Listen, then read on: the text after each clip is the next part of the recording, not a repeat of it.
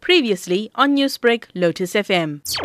Infertility is still a taboo subject in all races. A lot of times people don't speak about it, mostly because they are stigmatized.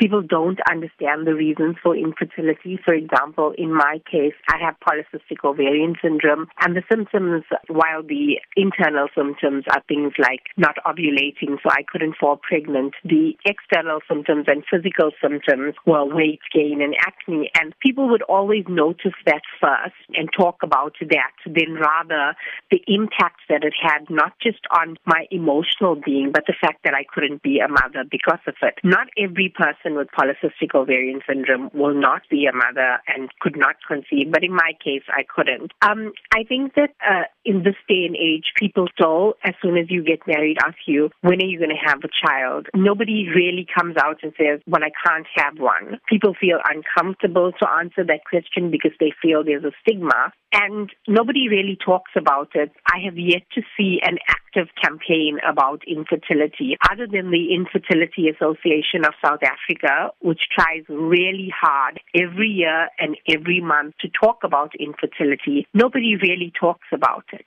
Now, we've spoken about the stigma, and we also know that there are financial and emotional stresses associated with infertility. Can you explain to us, how do these also impact a woman who is in society expected to fall pregnant? Emotionally, you feel like a failure, and that is exactly how I felt. I had my happily ever after. I was married. I had a good job. I succeeded in my career. But the one thing that was supposed to come naturally just was not coming naturally, and I felt like a failure. I was angry. I was angry at society for not understanding. I was angry at God. We wondered, how come? Why is this happening to us? The other question is, but why me? What did I do wrong? And then the financial side of it is that there is a cure for infertility. That is either assisted reproductive procedures such as IVF or IUIs, artificial insemination, but also surrogacy, adoption, etc.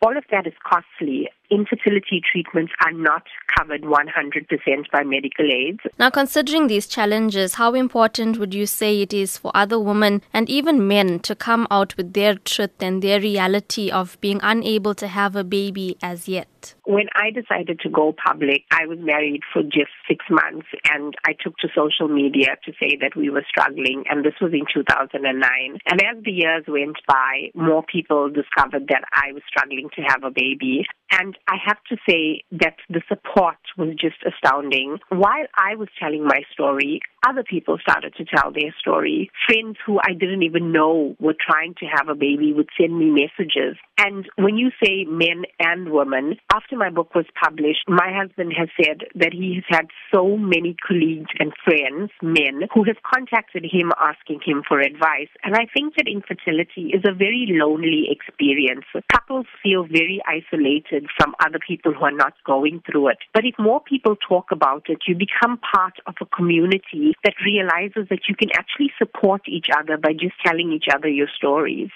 Newsbreak, Lotus FM, powered by SABC News.